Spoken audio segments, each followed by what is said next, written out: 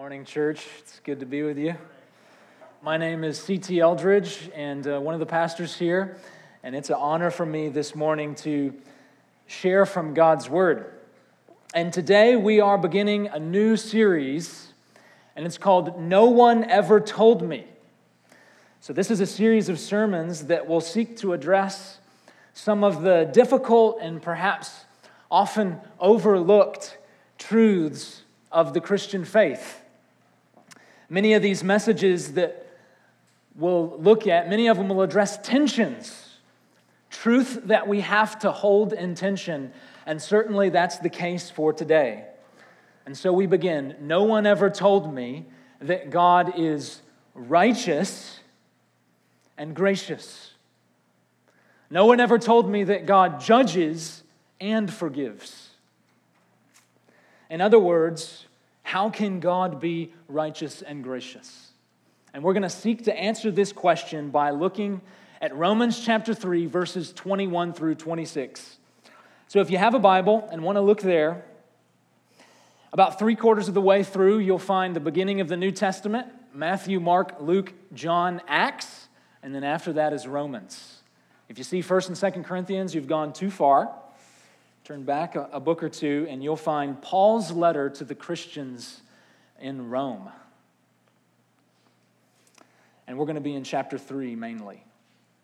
But before I begin to read our scripture passage, let me set up where we are within the book of Romans, because we're jumping right into the middle of a tightly strung together argument. And if you just jump into the middle of it without understanding the context, then you can miss the force of Paul's teaching. So let's think about the 2 chapters leading up to where we are today.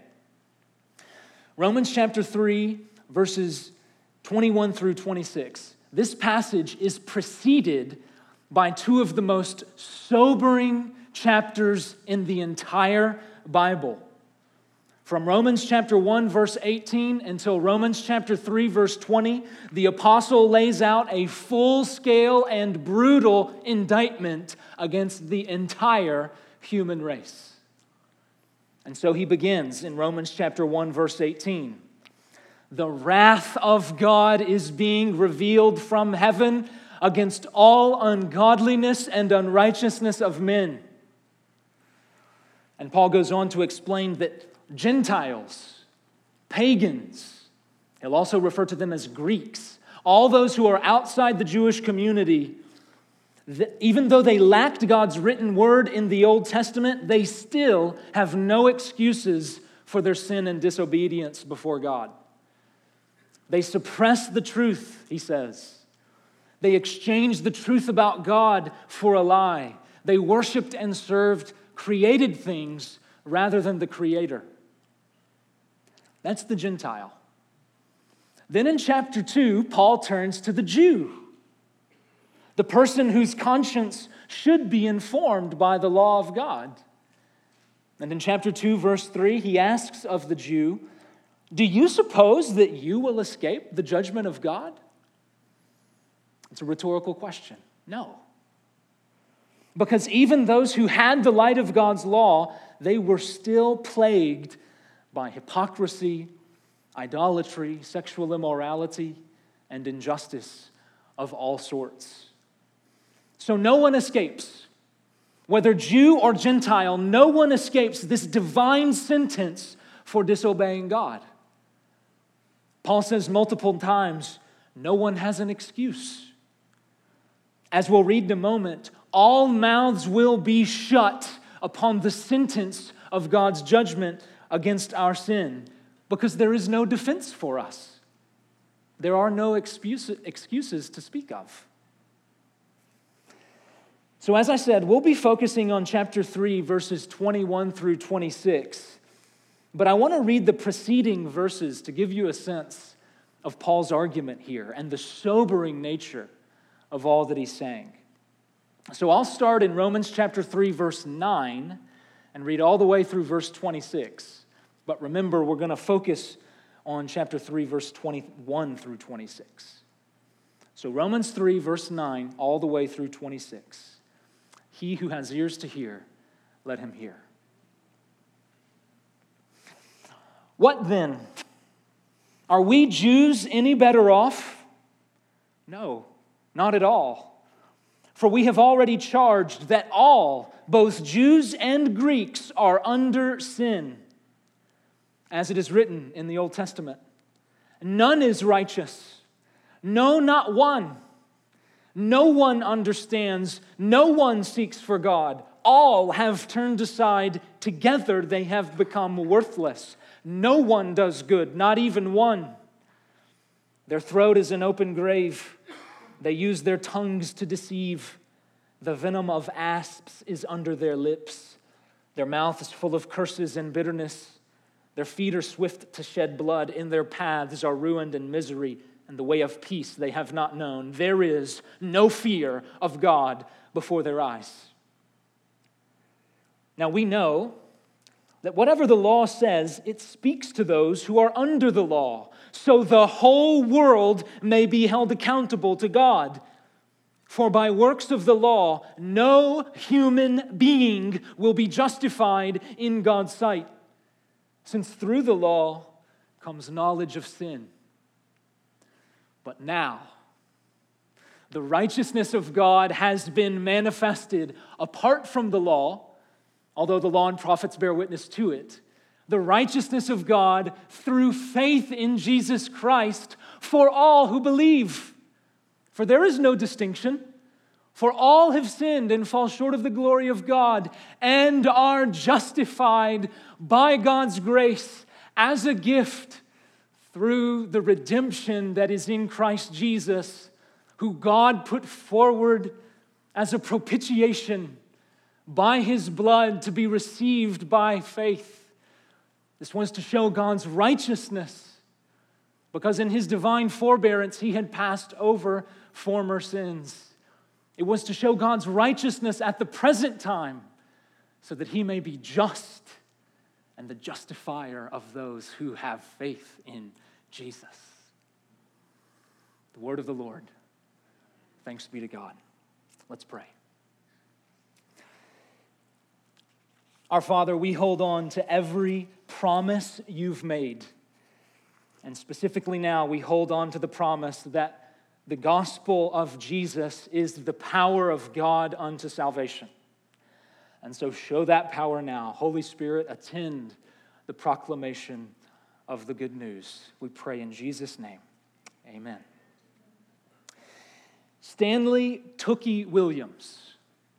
He grew up on the rough streets of South Central Los Angeles during the 1960s and 70s. Tookie, as he was fondly known. His mom was just 17 years old when he was born, and his dad abandoned the family when Tookie was still a baby. In his early teens, Tookie was the victim of bullying, so he took on a vicious demeanor and a willingness to defend himself physically.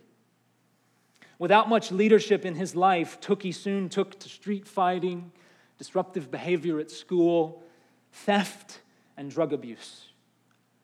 In 1971, when Tookie was still in his late teens, he founded what has since become one of the largest street gangs in the history of our country. They're known still today as the Crips. Tookie's natural leadership ability and physical strength gave him a compelling voice of direction for many young African Americans growing up on the streets of LA. And in starting the Crips, Tookie initially had good intentions. Years later, he would say, "We started out, at least my intent was, to address all of the so-called neighboring gangs in the area and to put an end to it. I thought, I can cleanse the neighborhood of all these, marauding gangs." But I was totally wrong. And eventually the Crips morphed into the monster we were addressing. And hundreds and thousands of young men joined this monster of a gang. And the Crips, though they provided needed community and purpose for many young men, the Crips, Tookie's gang, eventually became a massive force of brutality, rage, and lawlessness. The group was marked by thievery, violence, and the proliferation of drugs. And in 1979, several years after the beginning of the Crips, this lifestyle caught up with Tookie. He was charged and convicted on 4 counts of murder, each one taking place during an armed robbery attempt. And for Tookie, because of his crimes, the sentence was death. But here's where the story gets interesting. After several years in prison on death row, Tookie had a dramatic turnaround. Because of his status as a founder of the Crips, he still had a lot of influence with the thousands who remained members. And he began to use his influence to call gang members and inner city youth away from this lifestyle. One strategy he had was to write children's books and books for teenagers. In these books, Tookie encouraged young people to pursue their education and to avoid the dangers of gang life. Tookie also led in reconciliation efforts between rival gang members and gang leaders. Through letters and phone calls from prison, he arranged meetings between leaders and helped end decades-long battles of hatred and murder. And after several years of activism, Tookie's turnaround was so impressive that he was nominated for a Nobel Peace Prize. A Nobel Peace Prize. Past winners including Teddy Roosevelt, Martin Luther King Jr., and Mother Teresa. For his good deeds, Tookie is now thought to be in that class of person. So on a human level, I don't know if there's ever been a bigger turnaround. Original gangster to Nobel Peace Prize nominee. That's the title of one of his biographies. But in 2005, all of the legal and bureaucratic maneuvering were up. And after 25 plus years on death row, Tookie's execution was scheduled for December 13th of that year. In response to the news of the scheduling, over 175,000 Californians petitioned Governor Schwarzenegger that Tookie be granted clemency from the death penalty. Clemency is just a legal word for forgiveness. Celebrities from the area rallied local supporters in Tookie's favor to be spared the death sentence. And legal efforts did grant his lawyers a clemency hearing with the governor.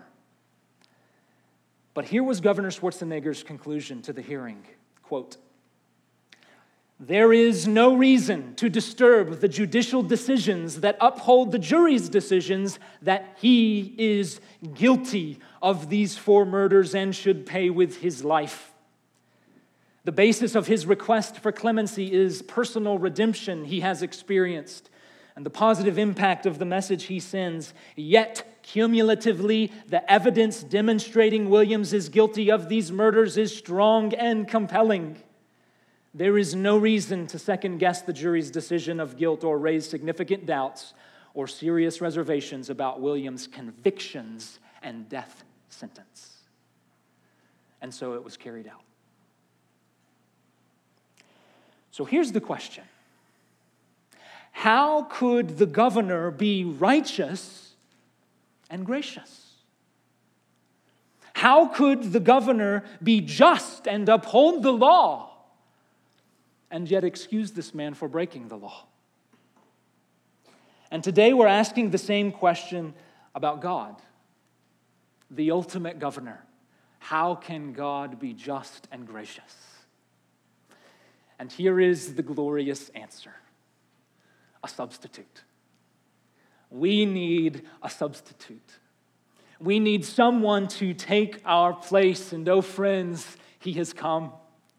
God's justice is satisfied. God's grace is extended through the cross of Christ.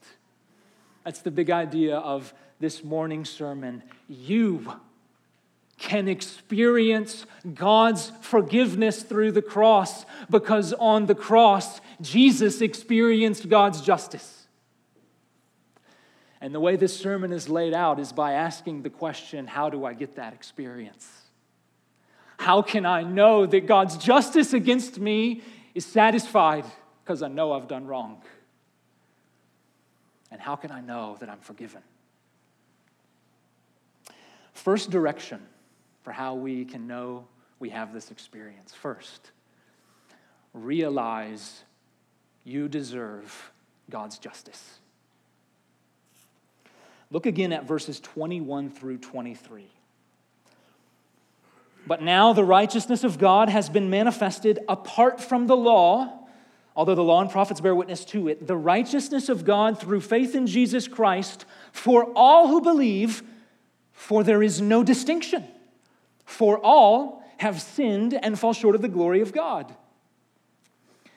So this divine righteousness that comes through faith in Jesus Christ, it is for all who believe. There's no other way to be gifted the righteousness of God but through faith in Jesus.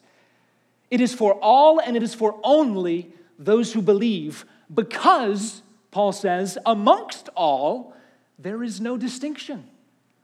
No distinction in the sense that all have sinned and fall short of God's glory.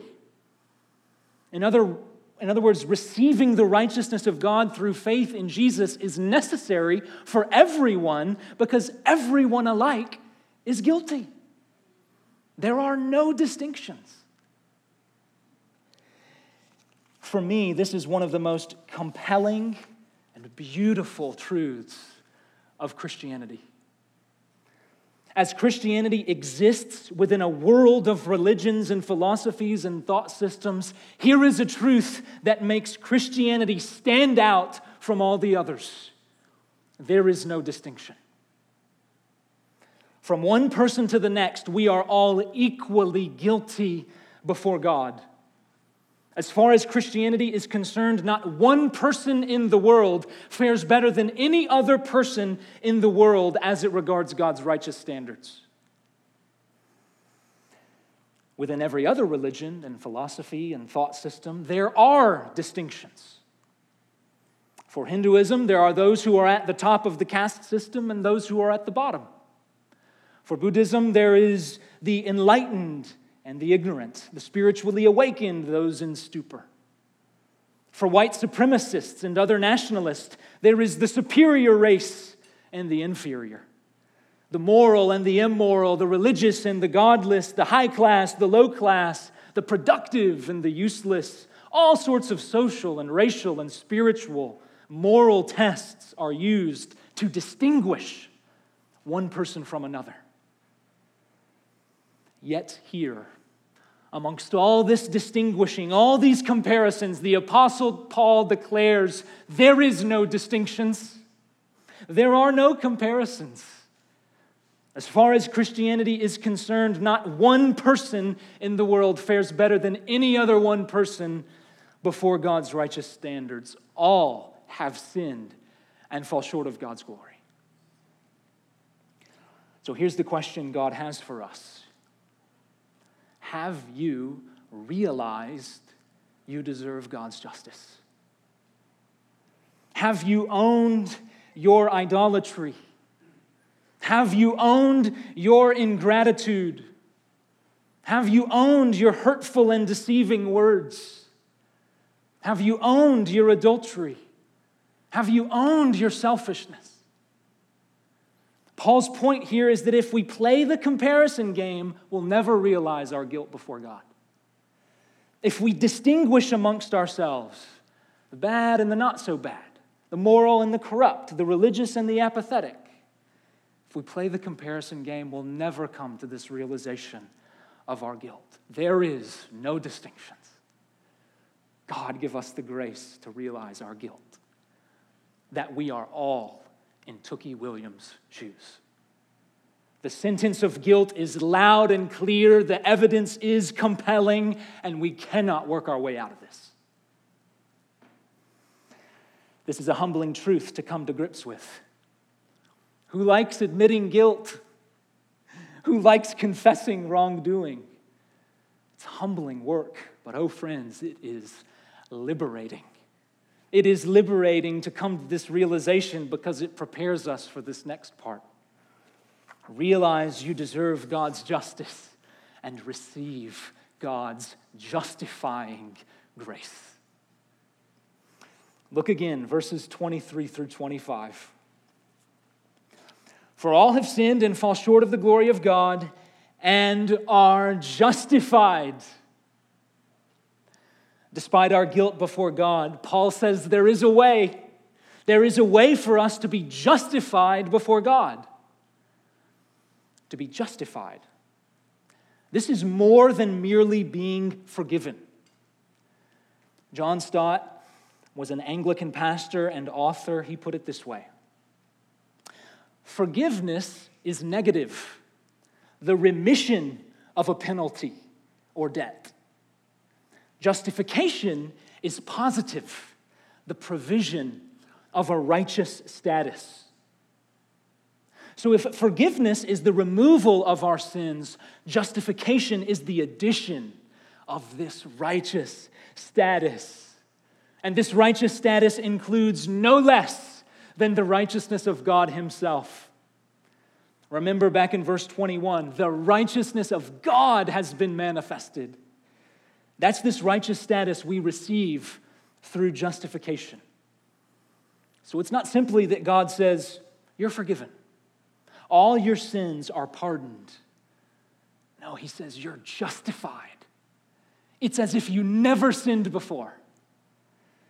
That's how secure we are in Christ. That's how free we are from condemnation. We are justified via the righteousness of God Himself.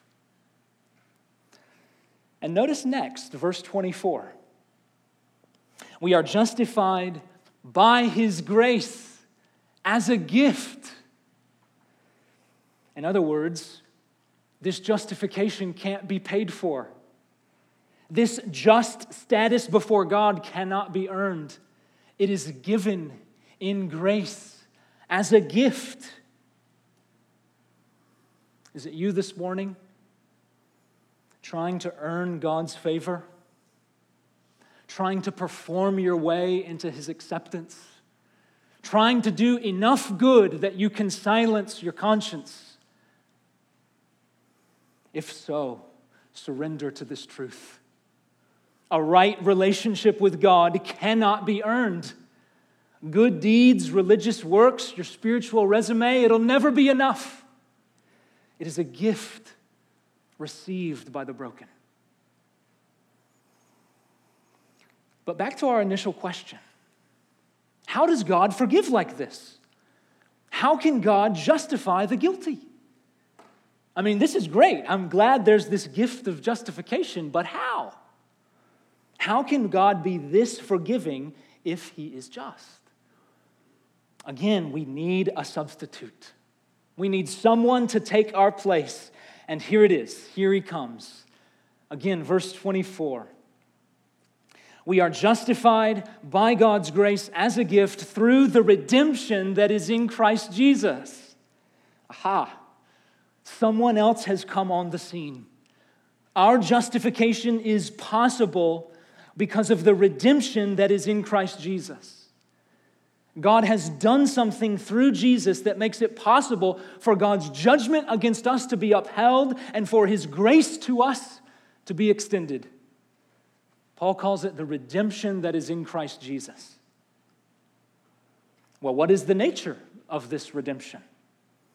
Paul explains, starting in verse 25. The redemption that is in Christ Jesus, whom God put forward as a propitiation by His blood. To propitiate means to satisfy, to appease. And so Paul speaks of Jesus' blood as this propitiatory sacrifice, this sacrifice that satisfied the justice of God. So does God just wink at our sin? Does He just sweep our transgressions under the rug and say, forget about it, like some jolly old grandpa? Heaven, no. God's justice against our sin came down in full, but not on us. God put forth a substitute, even His own Son. Another commentator is helpful here. Charles Cranfield, another British man, says it this way. This is a complex but beautiful sentence.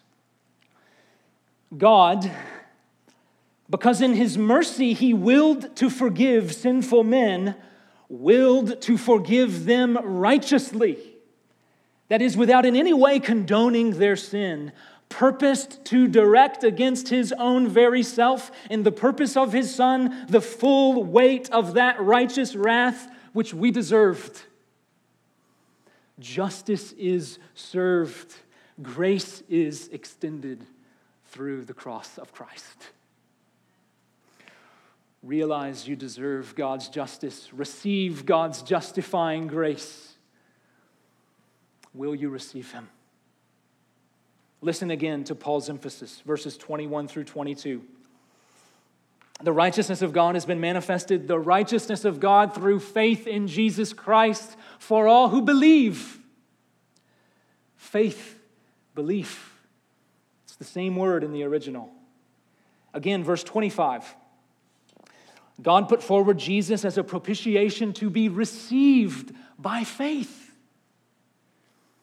Faith is contrary to works. Faith is contrary to earning. We can't perform good works such that we earn this justification. Instead, it is humbly received as a gift through faith in Jesus. Tookie Williams did inconceivable good once he turned his life around. He did Nobel Peace Prize level good. Violence and hatred was restrained across hundreds of neighborhoods and city sections. Scores of young people were spared because of his message. But it wasn't enough.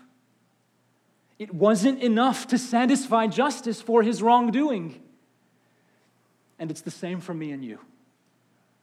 Receive God's justifying grace through Jesus, our substitute.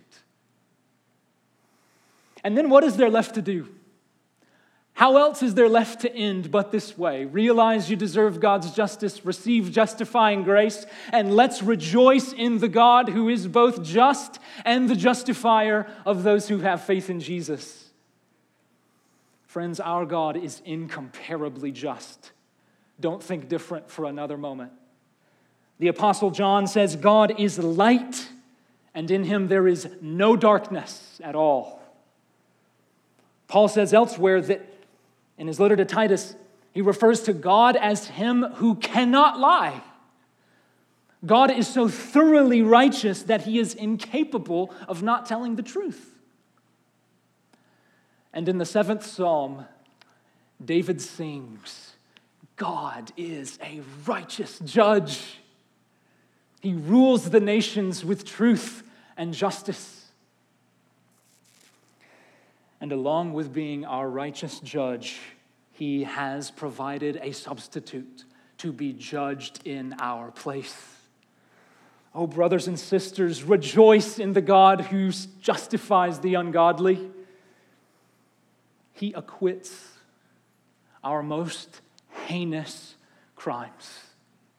He forgives our secret sins, and he lets go of condemnation for all that we've ever done wrong.